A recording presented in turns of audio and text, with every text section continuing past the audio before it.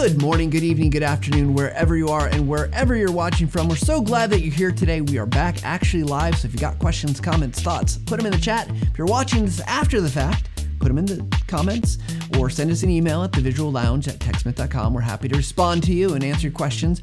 We're so grateful for today's show because we've got a great guest, and I'm going to introduce him in just a second. But before I do that, if you have any thoughts about the show, you've got a guest you'd like to recommend, you've got an idea for a topic you'd like us to cover, or ways that we could just improve the show, let us know. We want to make sure we're making the best content for you, for your purposes, to make it really easy for you to watch it, to listen to it, and just to take it in and learn and continue your kind of voyage of growing and making videos and using images. So send us a note. We'd love to hear from you. With that said, let me introduce today's guest. Today's guest is Jeff Batt. Jeff Batt has 15 years of experience in the digital learning and media industry. Currently, he's a learning experience designer for Amazon. He's also the founder of Learning Dojo, a company dedicated to training you to become a software ninja in various e-learning, web, and mobile-related software applications on YouTube and Udemy.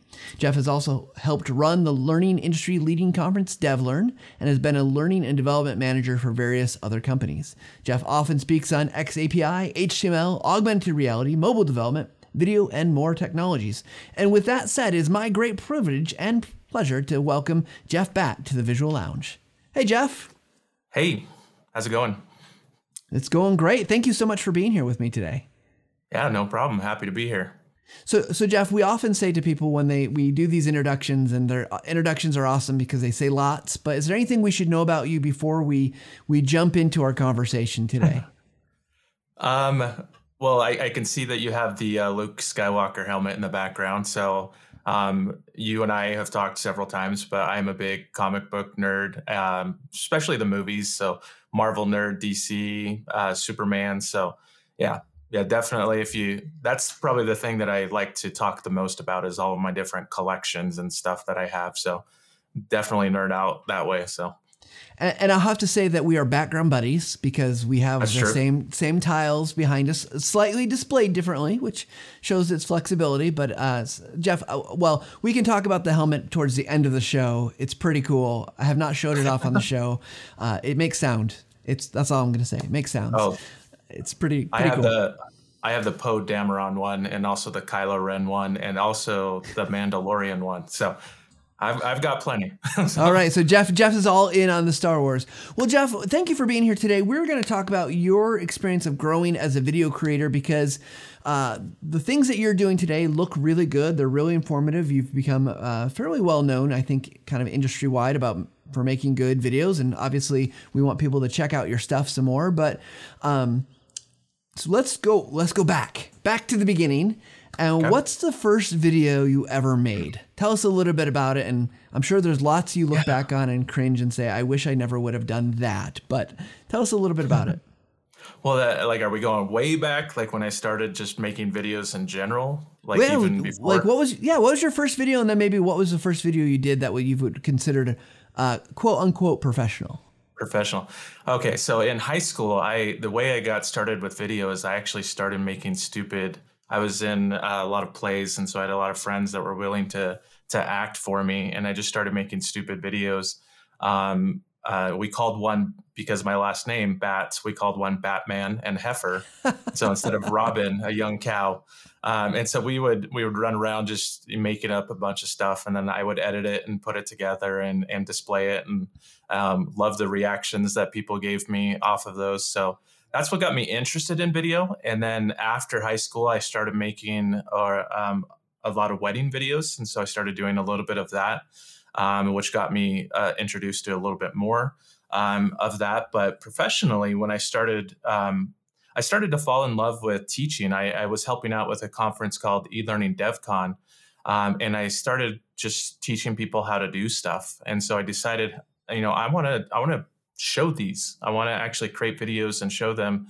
And so I started my YouTube channel actually years ago before I was consistently publishing to it. And I did just simple, I remember some were like on Flash, how to do a couple different things. That'll date me, the Flash days. But how to do different things in Flash and stuff. And I wasn't consistent with my post or anything, but I just wanted to get it out there. And then really kind of what brought like up to my development from there was I decided to help pay off student loans. I wanted to publish a course to Udemy. And so creating content for Udemy was like my really initial push into doing a lot of the video development stuff. So That's great. So jumping forward, what type of videos are you creating nowadays? We're doing this kind of level set. Who is Jeff Batt? What does he do? So what kind of videos are you making currently? Yeah, so I've done a lot of videos, training videos for Pluralsight. I've done about 7 different courses there. And those are full courses. Each course has like 30 different or more videos inside of it. I've done Udemy. I'm creating content still on Udemy. I update my courses. I have courses on Storyline, Camtasia, or not Camtasia, I'm working on that one, but Captivate. I have courses on just web developments. I graduated I came into this learning and development world a little bit differently. I graduated as a web developer. And so I learned Flash, I learned HTML, CSS, JavaScript. And so I created a lot of my initial courses based on just HTML, JavaScript, CSS, Bootstrap, different things like that. And then I kind of fell into the learning and development world through a software company called Rapid Intake at the time. And they're no longer around. They got bought out, but that's where I met eLearning Brothers, the founders of eLearning Brothers, when they were first starting out, and started helping them create a lot of the content. But then it got back. I was doing a lot of e-learning developments and speaking at conferences, teaching people how to use software, and I just wanted to expand it. I wanted to get more content out there. And so that's really where I started creating more with Udemy, and did a little here and there with YouTube. But a couple years ago, I decided that I wanted to really do a big push for YouTube, and start creating consistent weekly YouTube videos. And that's where because before I was doing more of just screen recording, like screencasts with voice. And so I didn't really need a lot of equipment when I was doing that. In fact, my first microphone is right there, that I have. I display that proudly because that kind of helped me pay off a lot of my student loans and everything. But that was my first microphone, was that Blue Yeti. But then once I decided to do the YouTube stuff is really where I figured that I wanted to get serious with equipment in my studio. And that was about 2 years ago where I decided I'm going to post weekly. And so there's been an evolution of my studio and my in-person on camera videos as well, has been the last 2 years. Before that, I didn't like being on camera. Besides, when I was a teenager, just acting stupid. But I decided that I wanted to have a little bit more of a on-camera presence and stuff. So. Awesome. So Jeff, as you've gone through this kind of evolution, obviously, you've had to grow a lot, learn a lot. You brought in probably some fantastic skills from your web development. What has been probably, as you look kind of back over your experience, what's been the most difficult aspect of just learning to get better at video, kind of generally a high level? What's that challenge been? Yeah, there's been a lot. I could focus in on the camera part of it, like on camera. When I initially started out, I didn't have a nice DSLR camera or anything like that. I just started out with my iPhone. And so trying to figure out the video, I could do video, obviously I had a background in that too, but trying to figure out the best quality, especially with lighting, and also my audio, getting my audio in there and getting that to sound good, as well as my video here to sound good. That was probably the biggest challenge was the lighting, because my initial videos on camera, you can see a bunch of shadows in the background, and it was like really harsh shadows of like I was trying to put plants and other things there, but the lighting that I had like a ring light, and I didn't realize how to get rid of those shadows. And it's evolved since then. And I've figured out how to, different equipment that I need to get rid of that. But that's probably been my biggest challenge, has been getting the right lighting and getting the right setup. And I feel like I'm not even quite there yet. I feel like I'm still kind of constantly tweaking and adjusting and doing different things like that. But that's over the last 2 years has been my biggest challenge. But even before then, another challenge was just like, I know with Pluralsight, figuring out if I needed to script my content or not script my content, or to make it sound authentic or fluid as well. That was a huge challenge for me as well. Yeah. Yeah. It's interesting, but I love the point that you're making about this. It's progression. It's not this like you woke up one day and you had everything you're at kind of the 2-year point in that journey. And I'm curious, like, I think it's important. Let's talk about your tech stack, if you will. You mentioned, going to DSLR, and I usually recommend that's like one of my last steps, going from a phone, as we always say in the Visual Lounge, microphone, lighting, then camera. But for you, I think I want to put it in perspective. What are you using kind of, I obviously have some lights, you have a camera, you have a microphone, but you don't have to get super nerdy specific, but I'm curious if you could tell us like maybe the order and why did you choose to do that? Like, why was it worth the investment at this point? Yeah. And I don't mind getting nerdy, so don't worry about that. What I started out, and I agree, I 100% agree with you on the audio. Audio is like one of the first things that you need to figure out. If your audio or your video sounds bad, that's a quick and easy way for someone to turn around and just, leave your video. And because I was doing more screen recordings initially, I wanted to figure out my audio and get a good audio sound. And so the first audio or device that I got, the microphone that I got, was the Blue Yeti. And that served me well. And I kind of, I have like a little, what's the arm, the boom arm, Yep. That I hooked to it. And I would put like a little pop filter right there as well.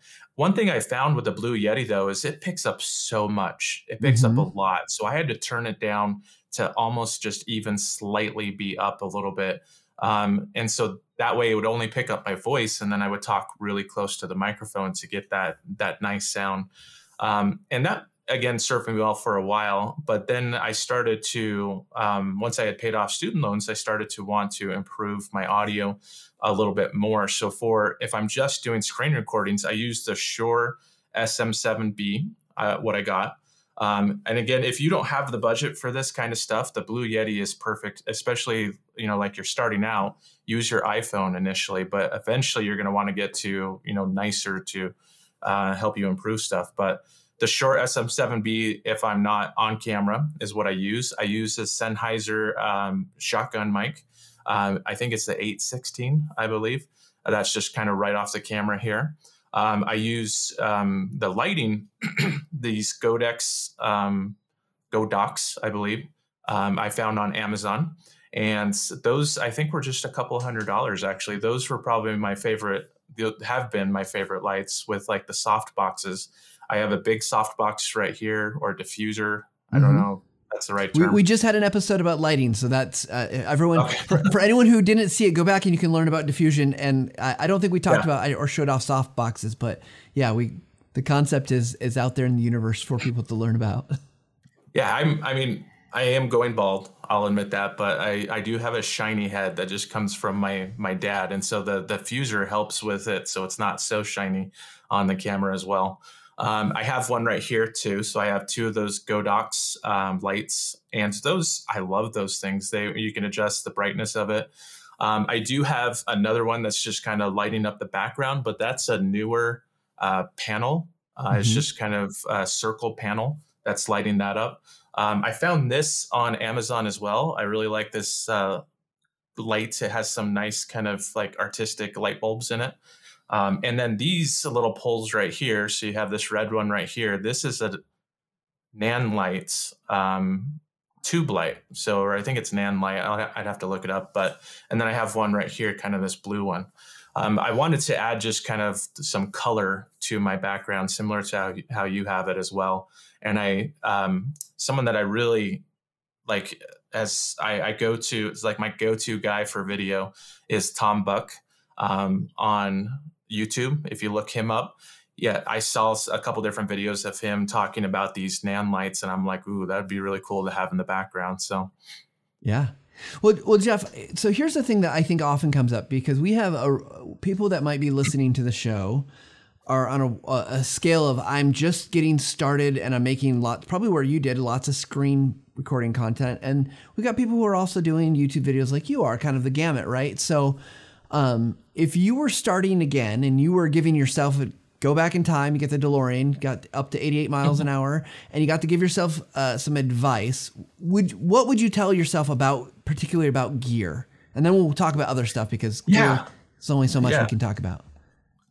Yeah, definitely start out with a Blue Yeti. If you don't have a nice microphone, I would get a Blue Yeti. They're still kind of one of the top of the lines. If you have a little bit more money to spend, the Shure SM7B is a great microphone, but I think it's like $400 or so. Mm-hmm. But the Blue Yeti, I think, is under $100. You can get that for under $100. But the investment, if you need to make an investment, and I forgot to mention this, the best audio investment that I ever made was this Rode Procaster. Okay. And so you can plug in your different microphones, and it has like 4 different, I don't think I can, there we go. Try to plug that. Okay. We can barely see it, but yes. So it has like 4 different XLR inputs, right? And so you can plug any of your devices in there, and then you can adjust like the volume in here. But the thing that it helped me out with the most is it's a condenser, so it actually goes in and helps amplify my audio a little bit more. And so I have that always off to the side, and that's actually been, if I had to start out with something, I would get a nice microphone, and I would get this Rode Procaster to begin with. For lights, you can get like a simple ring light as well. That's what I initially started out with. Or the ring light, if you can get like this Godox lights, if you have a little bit more budget, I would do that if I had to start over again. So. Yeah, and I'll just say, for anyone who's watching, while we don't mention all the things that Jeff specifically has listed, we do have our gear guide that we've shared out in the past. You can go check out. We've done an episode about some of the cool stuff. Maybe we'll have to add some of these to our future want lists, because that looks pretty cool. The mixer, I've just got a baby little mixer, and not quite as nice. But so Jeff, we have a question that came in that I want to ask, and this is from Garth. And Garth is asking, what is the one thing that you see lots of people worry about or work on that has the least impact on videos? What waste of time should people avoid? So obviously people are making videos. There's lots of things you could do, but what do you see is, like, as you look at kind of across learning development or just kind of video space in general, what are people wasting time on that you think they could avoid, especially if they're new? I'll say this for me. I don't know if it applies for everybody, but I see that a lot of people are trying to get it perfect to begin with. And I don't think that happens to begin with. Again, I posted something on my Twitter, and it was on January 12th of this year, I posted like a picture of my evolution of like my different stages of, you can see like the harsh shadows that I was talking about. But that doesn't mean that I shouldn't have started. I mean, I shouldn't have waited until I had the nice SLR or DSLR or anything like that. And so I think that's one hesitation, is people just are trying to get the perfect equipment before they even start.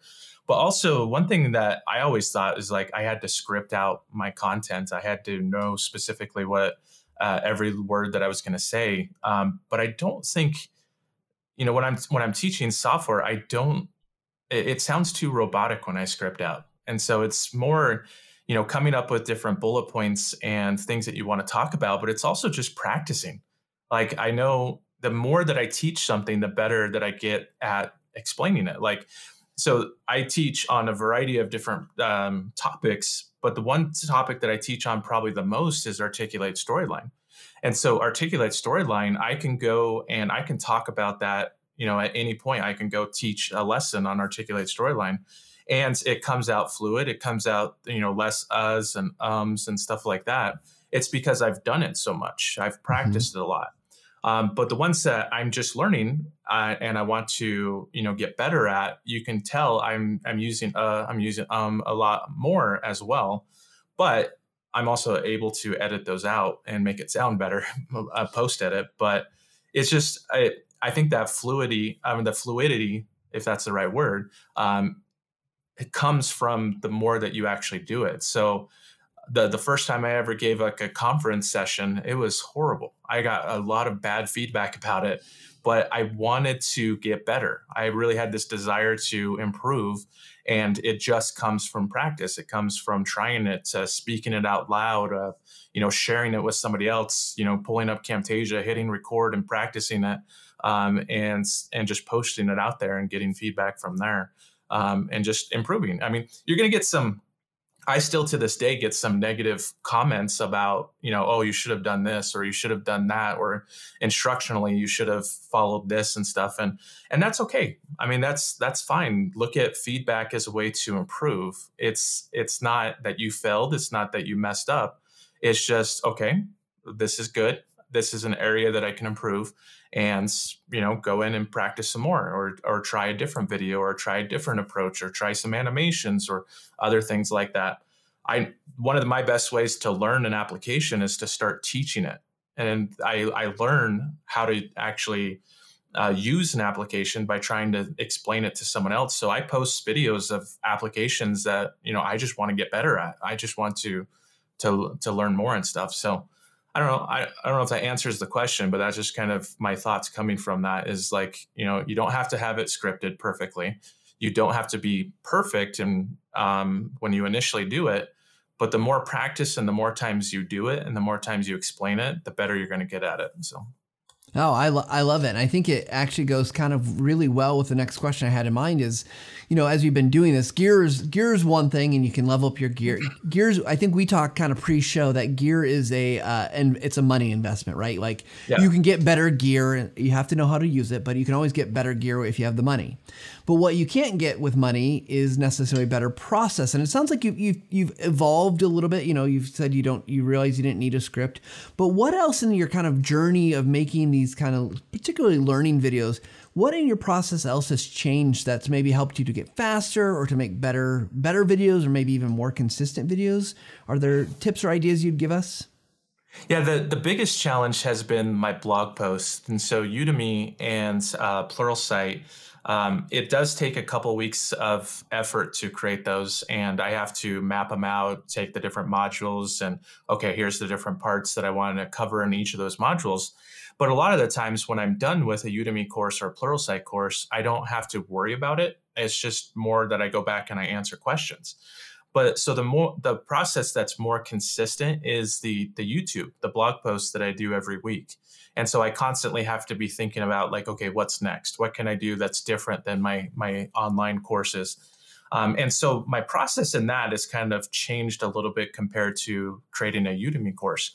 And so I have a capture. I have Trello is where I do a lot of kind of my initial thought process, but I also have a little widget that anytime I'm out and about, there is, you can do this on an iPhone where you can create little widgets where it will actually create, like right now, if I just click on it, it pops open with like, I know it blurs it out, but it pops open with like, okay, here's a potential blog post. And so I just write that down real quick. Okay. Oh, it'd be cool to do. The one that I did yesterday was like on how to send a score from a game in Storyline to your LMS. And I was just, that was, as I was teaching, I also teach at a university here, but as I was teaching, I'm like, oh, that'd be a good blog post. And so I quickly just pulled out my phone and I wrote that down. So once I have those blog posts in my backlog, then I start to look at them each week and I start to move over. Okay, I think I can do this one. I think I can do that one, and start making some notes and outlines of what I want to do. And so I move that in my Trello board from backlog to in progress, or actually in planning is what I do. And then that's where I start to make my notes and prioritize it, and which ones I want to work on next are usually up on the top. And then when I start to think about filming them, I film each of my blog posts. I take a Saturday because I do it. Learning Dojo stuff is my side work. And so I take a Saturday and I do 3 in one Saturday. And so I will set up my studio, turn on all the lights, hit record, and then I will go through that outline showing people how to do stuff. Now, I record my video and my audio separate and my screen recording separate as well. And so I have 3 files basically at the end of each of those recordings that I place inside of a folder. Then I move that Trello card over to post-production, because that's the next step that I need to do, is kind of go in and edit and write up the description for it and stuff. And so I don't know if this is too much detail. No, this is great. Keep going. And so then, so once I've recorded, I have 3 folders basically in my Dropbox. And so I don't actually edit my blog posts until the weekend before. And so the one that just came out on Tuesday, I was editing last Saturday. And so I edit that and then I release it on that Tuesday. So I'm always doing something each week, but I only have to do the recording, every 3 weeks, basically.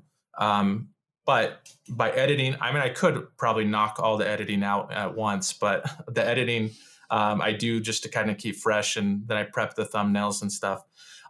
Now I record my screen in Camtasia, and I record my audio in Adobe Audition.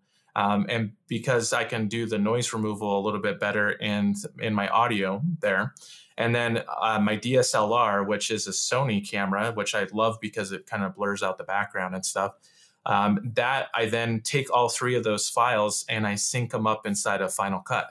And so Final Cut has a really nice feature to be able to do a multicam that will actually take all your screen recording, your audio, and your video, and it will use audio from all 3 of those, and it will use it to sync up. And so now I have my Camtasia recording and my live video synced up together. So all I have to do in Final Cut is switch between my camera, my live camera, and my screen just by hitting 1 and 2. So I just go through. It's pretty easy to do post edit. Editing my video once I've recorded it with that method of the multicam only takes me maybe like an hour or so on that Saturday. And so I export it out, take a screenshot, I have a thumbnail template that I just basically cut myself out in order to put myself in front of the color background that I have and stuff. So yeah. So overall, it takes the recording 3 videos maybe takes a couple of like 2 to 3 hours. And then each week the editing for each video probably takes an hour to prep everything and write. So, and that's the process that I use, is kind of capturing it with Trello, moving it through the different cards and stages, and then releasing it and basically archiving all my footage at that point. So. Well, first of all, we want to know when Jeff sleeps ever, with all the things you mentioned you do. But no, I love that you've got that down. I think that's kind of the hidden talent that's found with people that are really good with video. And I do not count myself among them, but like I see this with our video producer, Andy Owen, and our other video producer, Katie Idelson. They're really good at that dedication, like kind of holding to the line of the things they need to do. So it's an impressive process. But I think one of the things I hear often as maybe a counter to why people should do video is how long it takes. Oh, it's going to take so long. But what you've just kind of illustrated is that it doesn't have to take that long. And I think there's some real benefits to not having it.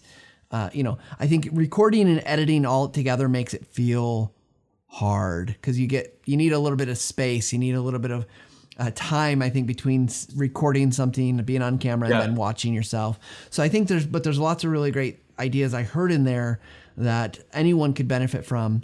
The other thing I want to bring up that you mentioned that I think is really important is the idea of that you become the expert, right? And that's where it gets tricky sometimes, because sometimes we can't be the expert in all things in our organization. We just need to be the voice or the face or whatever. But I love that kind of mentality that as you're going to learn, and they don't have to be perfect. Yeah. Because how many times have you been at a business, they said, well, no, it's got to be perfect. We're worried about it not being perfect. That's kind of the whole agile flow, or even methodology, is not to produce something that's perfect. That's more to try to produce something that's perfect, that's out of the box, that's more of the waterfall methodology, in my opinion. If to kind of compare it to project management, where you're trying to get every step and everything actually perfect there. But agile is different. Agile is like, let's produce something quick. Let's get it out there. Let's take lessons learned. Let's now we can go back and reiterate it. We can publish out a new version, stuff like that. But it's more of as an improvement. And I've looked at this, that process. It seems, excuse me, may seem simple, but I've been doing this for at least the in-person videos for 2 years. I've been doing other video development for over 10 years. Different things like that. So but if I was afraid to do it until I knew everything about it, like knew all the applications, I wouldn't have gotten started. So the lessons come from actually trying it and getting it out there and learning the lessons, but not being afraid to fail. I mean, if you fail, that's fine. That's a lesson learned. And so it's a different type of mentality of saying, okay, I didn't do so good in this, or I didn't do good in that. Let's improve it. And that's the drive in me. That's really the reason why I keep doing it, is because I want to get better. I want to have this process better. I want to have better lighting and a better studio.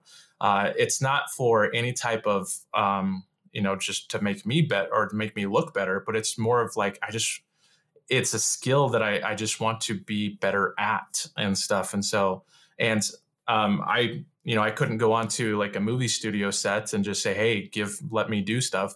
I would have it. This is a chance for me to kind of learn it on my own and do better and improve. If you work on it, you will improve. So. Well, I mean, maybe they'll let you on if you bring them your brilliant proposal of Batman and Heifer, the movie. Batman and Heifer, yes. It's going to be a thing. Although Batman was spelled with 2 T's, so we weren't trademark. That's right. Gotta be careful there. But yep. So Jeff, one of the things you talked about is you have kind of like your YouTube courses or YouTube videos that you make, but you also mentioned making courses for like Udemy and Pluralsight. And when I look at the Udemy and Pluralsight, you mentioned, you got to break them up and you've got to kind of do that a little bit different. Help us understand, because I think a lot of us in the corporate world are probably leaning towards we do one-off videos, but there's sometimes we're having to do more of a course video. And of course, we know you probably heard about this at DevLearn, that conference that you were helping run for a little bit. It's like micro learning, lots of pieces. So how do you structure maybe that creation differently if you do, when you're thinking about like multiple pieces of small pieces of content versus like a singular YouTube video? Is it different in any way, that things that you do or plan? Yeah, it's quite different actually. So it's, I still use Trello. Trello is like my think board, basically. I use Trello for whenever I'm planning something out. And the reason why I do that is because you can take these different cards and you can easily manipulate them and move them and adjust them. So typically what I'll do for Pluralsight or Udemy, it's kind of the same process here, is I'll try to outline the big topics, the big picture items, and that usually becomes my modules. Now, granted, I came into the learning and development world from a web development standard, so I was actually never trained as an instructional designer, and I fully admit that. So this is kind of you're my safe own with process. us. It's okay. You're safe. It's good. Okay. And so so I try to like take the big steps. Okay. Like, animation inside of Storyline. There's a lot to animation. And so that might be its own chapter in itself.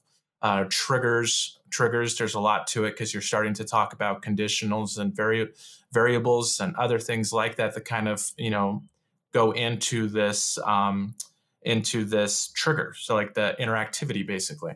And so I map out those big concepts first of all, and those become my modules usually. And even a lot of the times I start out with more modules than I'll end up needing. And so, but that's okay. This is my thought process. And then in each of those modules, I start to think about what's important to know about animation. And I'm just using that as an example, right? So animation, you need to know how to like add an entrance animation for Storyline and an exit animation for Storyline. But even with coding, my Pluralsight courses are more on coding. If you're going to talk about components and how to use different types of interactive components like buttons or switches or other accordions or anything like that, you can kind of wrap them up into this module. And so you start to find these kind of related components that go into your chapter, module, chapter, whatever you want to call it. But the reason why I like Trello is because I can decide, oh, I put the button component in this chapter, but it actually fits better in this chapter, and I can easily just kind of move that back and forth. And so as I start to map out these cards with Trello, when you select on it, you can then add a description. And so that's where I add my outline of like what I would cover in that video, because each card to me kind of becomes what's going to become a video in the course. So if you're not familiar with Udemy or Pluralsight or even LinkedIn Learning, usually when you go to a video course, there's a little menu on the side that has chapters and then videos in each of those. And so that's really what I'm creating is those different video components, what's going to be covered in each of those videos. And so, but then you have to keep in mind that each of those videos, you probably don't want to have too long. You have to make sure you cover the topic.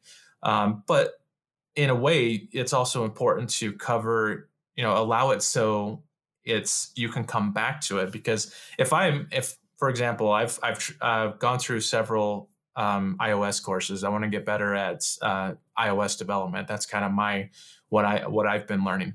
But there's times where I go back and I'm trying to learn something and I want to say, oh, I can't remember how to do this button or how to add this action.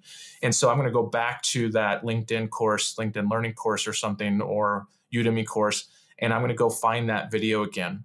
If you create the video so it's kind of usually you kind of build upon it, but also if you create the video that it's a little bit more self-containing, the person can get the idea in that video of how to go in and do that. It's a hard balance. Sometimes I get it, sometimes I don't on that, but it's important to know that they may be self-standing videos, but they also may be part of a flow as well. So yeah, well, I love it so far, right? Because I think it's really breaking down the kind of that structure and thinking about like what do I do with these little pieces and thinking, because you have to think through if they're gonna be together, why does button come before switch or switch before button or whatever it might be? And so I love that you're thinking through and you're doing a very modular kind of agile approach that, well, the button really belongs over here. And in theory, you could create that video and then still move it if needed. Yeah, unless you're building upon it, like you had to do this before you did this type of thing. But if it depends on the course. Initially, when I built courses for Udemy, I was very just like, and this is how I like to learn specifically. And so this is kind of why I did this, but I found out, it didn't flow as well. I just wanted to show you the different features. And so my first Udemy course was on Storyline 1. This is years ago, when version 1 of Storyline. But I just wanted to go in there and I wanted to show you, okay, here's how a button works. But I didn't put it in the context of the layout. Mm-hmm. I didn't put it in, how it kind of builds upon how I would use that button inside of a regular page. And so I just said, here's how you use a button. Here's how you change the color of the button. Here's how you add a text. And so in a way, I got some good feedback on that, because in a way, it's like I can go, if I want to learn how to do Storyline buttons, I can go right to that. I don't have to have any type of other context of, what else happened before. And I liked that personally, because sometimes when I would take a LinkedIn or a lynda.com course back in the day, they like skipped some steps. Like, how did you create that layout? How did you get to this point of the example files? But instead they just gave you an example file that was already kind of 50% done or something. And so I wanted to focus more on the functionality.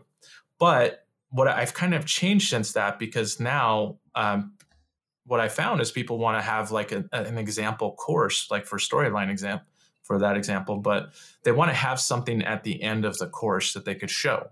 And so now my approach is different, where I'm like, okay, we're going to build a sample course, and we're going to take,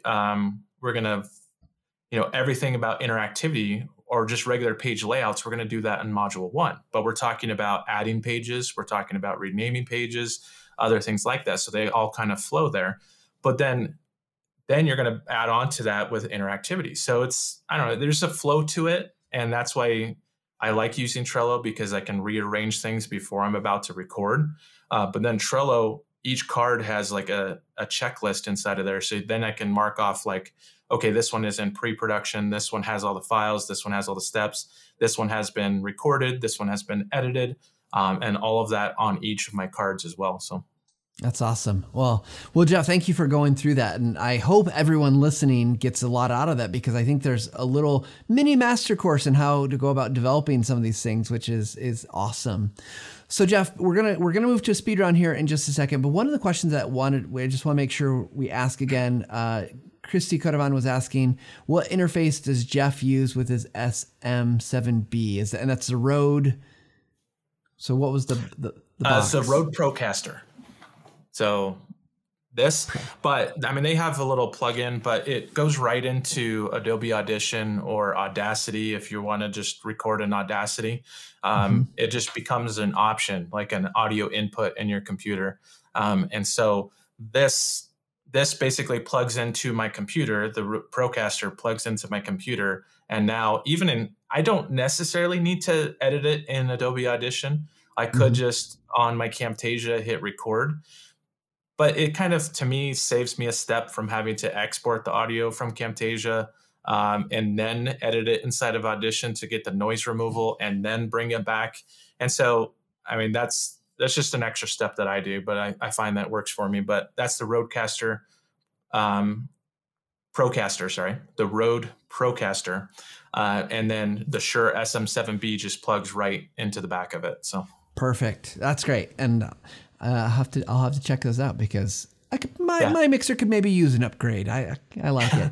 Okay. I forgot to mention, I do want to mention this. I love Sony cameras. And so we haven't really talked much about the camera, but the Sony camera that I have is a Sony A7S III. I mean, you don't need to get that high quality one. I know, Matt, you can say the one that you have. A6400, Sony A6400. But I love the fact that it blurs out the background as well. So you don't have, people aren't focused on the background as much and stuff. So Sony's, and they have really good low light quality as well. So absolutely. Absolutely. So Jeff, before we go speed round, this is a good time to say, if people want to find your videos, they want to find your work, where should we be going to look to connect with you, to find what you're doing? Yeah, the easiest way is to go to learningdojo.ninja. And then there is the blog link up on top, and you can see all my previous blog. You could just search on YouTube, Learning Dojo, and it will pick it up. But also my Twitter, I post on Twitter as well. That is Jeff Batt LXD, standing for Learning Experience Design. And so Jeff Batt LXD, you can follow me there as well. Yeah, absolutely. And Jeff has been doing, I'll just give you a plug, has been doing some fantastic videos about Camtasia.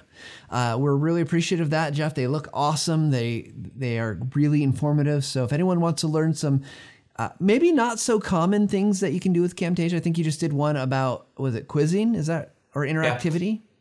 Yeah, quiz questions. I have like how to do like an animated intro. So we're talking about how to do all the different animations.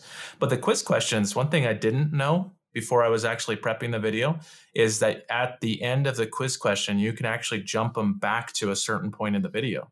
And I'm like, I built an interactive template that does that. And I'm like, as soon as I saw that, I'm like, why did I do that? I mean, Camtasia already does it. So that was a cool find that I found just last week. So yeah, absolutely. Absolutely. Well, Jeff, we're going to jump into what we call our speedrun questions. Just for those who may be not familiar with speedrun questions, these are meant to be fast, quick answers and questions. And as we learned, they do not have to be one-word answers, but we'll try to move through them pretty quickly. So we'll play the stinger here. Here we go.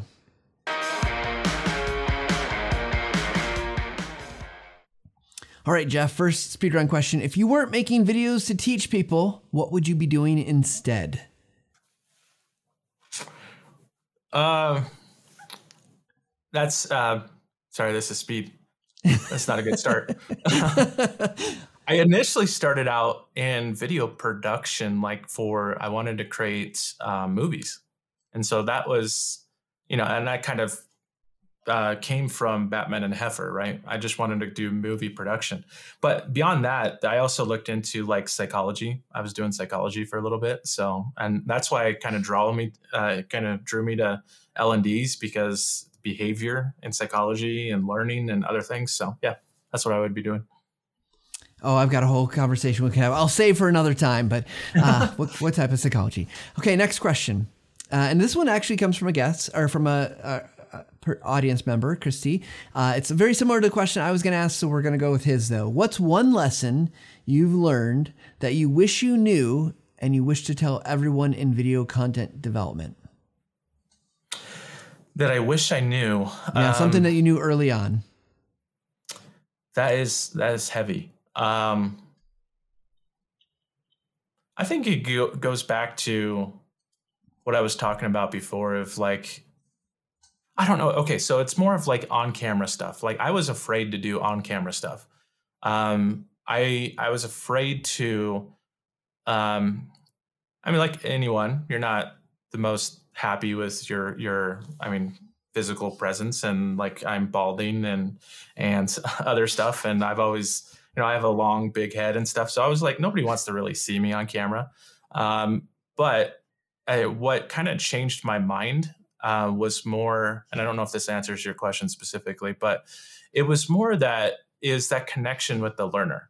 And so when the learner can see you, and this was a recommendation from Udemy, when they can see you and you're teaching, I think there's a better connection and like easier trust as well that happens. And that's always like, as a teacher, I want to be that way. I want to have that connection with the teacher or with the student. And since I don't virtually see everybody that's watching my videos, this is a way for me to, at least for them to get to know me and to have that personal connection. So that's lesson is like, don't be afraid to be on the camera. Like everyone looks different.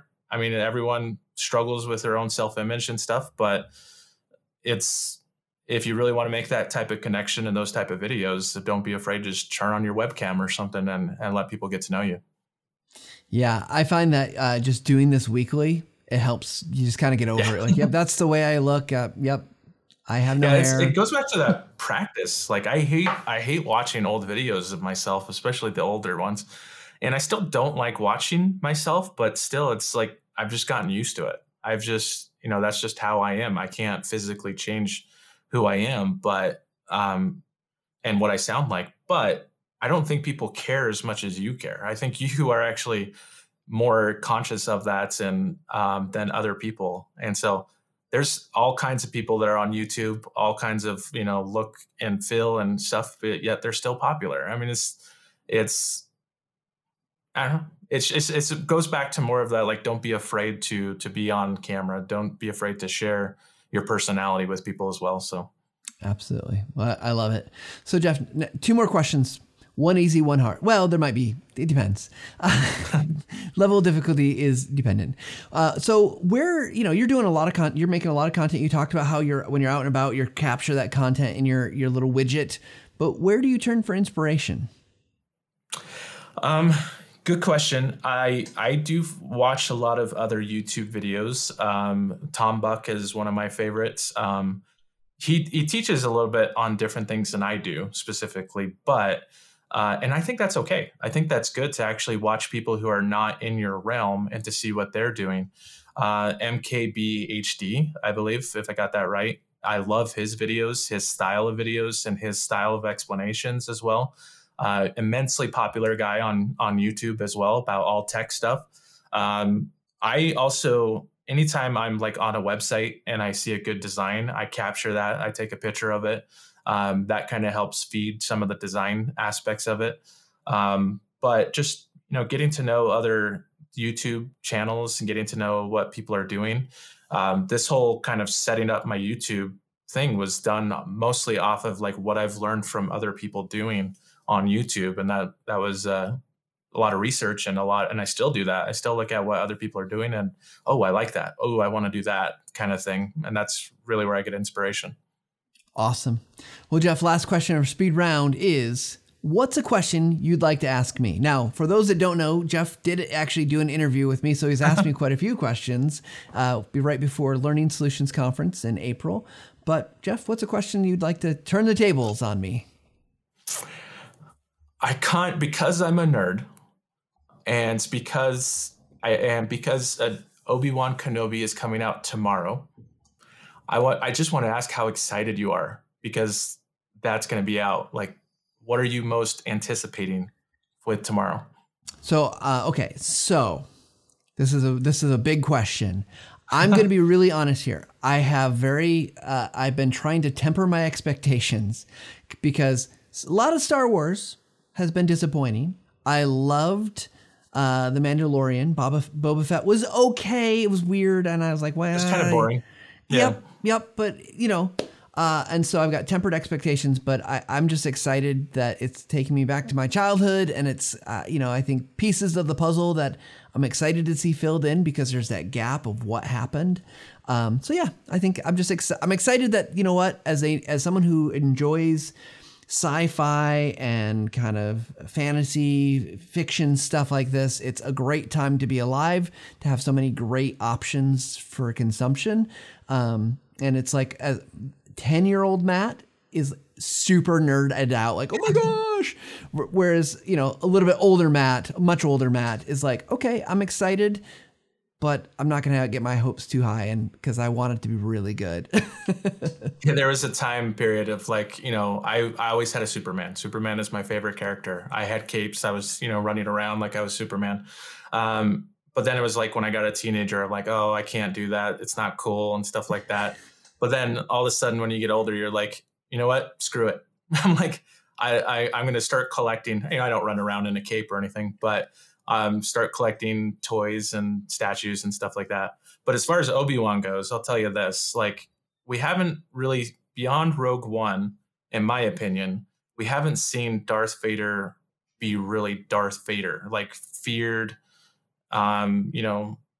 Rogue One was awesome because he was like throwing people around and stuff like that. What I really want out of Obi-Wan is a fight, the most epic fight scene between Obi-Wan and Darth Vader, actually dressed up like Darth Vader. So it's just, if they can give me that, I will be a giddy. So. And just so you know, Jessie, our social media manager, who has been helping us out today, thank you as always, Jessie. She says, you wear that cape, Jeff. Just own it. Just own it. I do have a cape. My mom gave me a cape, and so it is hanging up on my wall in my home office. So, but I always have to say, whenever I hear someone has a cape, I just say, you know what? I got to go with The Incredibles here. No capes. No capes. Well, Jeff, thank you so much for joining us today. It's always wonderful to talk with you. Thank you for your awesome practical advice and talking about your gear. It's always a pleasure. Yeah, no problem. Happy to be here. Thank you so much. So everybody, go check out Jeff's stuff, Learning Ninja, learning.ninja, or just search for Learning Dojo. Go see all of the great content he's creating. You go learn from his videos about Camtasia and other products. You can go learn from, just watch his style, watch what he does, and you can see that progression over the 2 years. We're so grateful for him. As we wrap up today's show, I love Jeff's advice, right? It's about practice. Whatever you're doing, wherever you are, we just invite you to take some time to practice your skills, whether you're learning to make videos, use images in your communication, to have better meetings, whatever it might be, take that time to level up every single day. And we will see you all with a fantastic show. Cassie Labori is coming back. And guess what, guys? We're going to help her make her first video. That will be next week. We'll see you then. Till next time.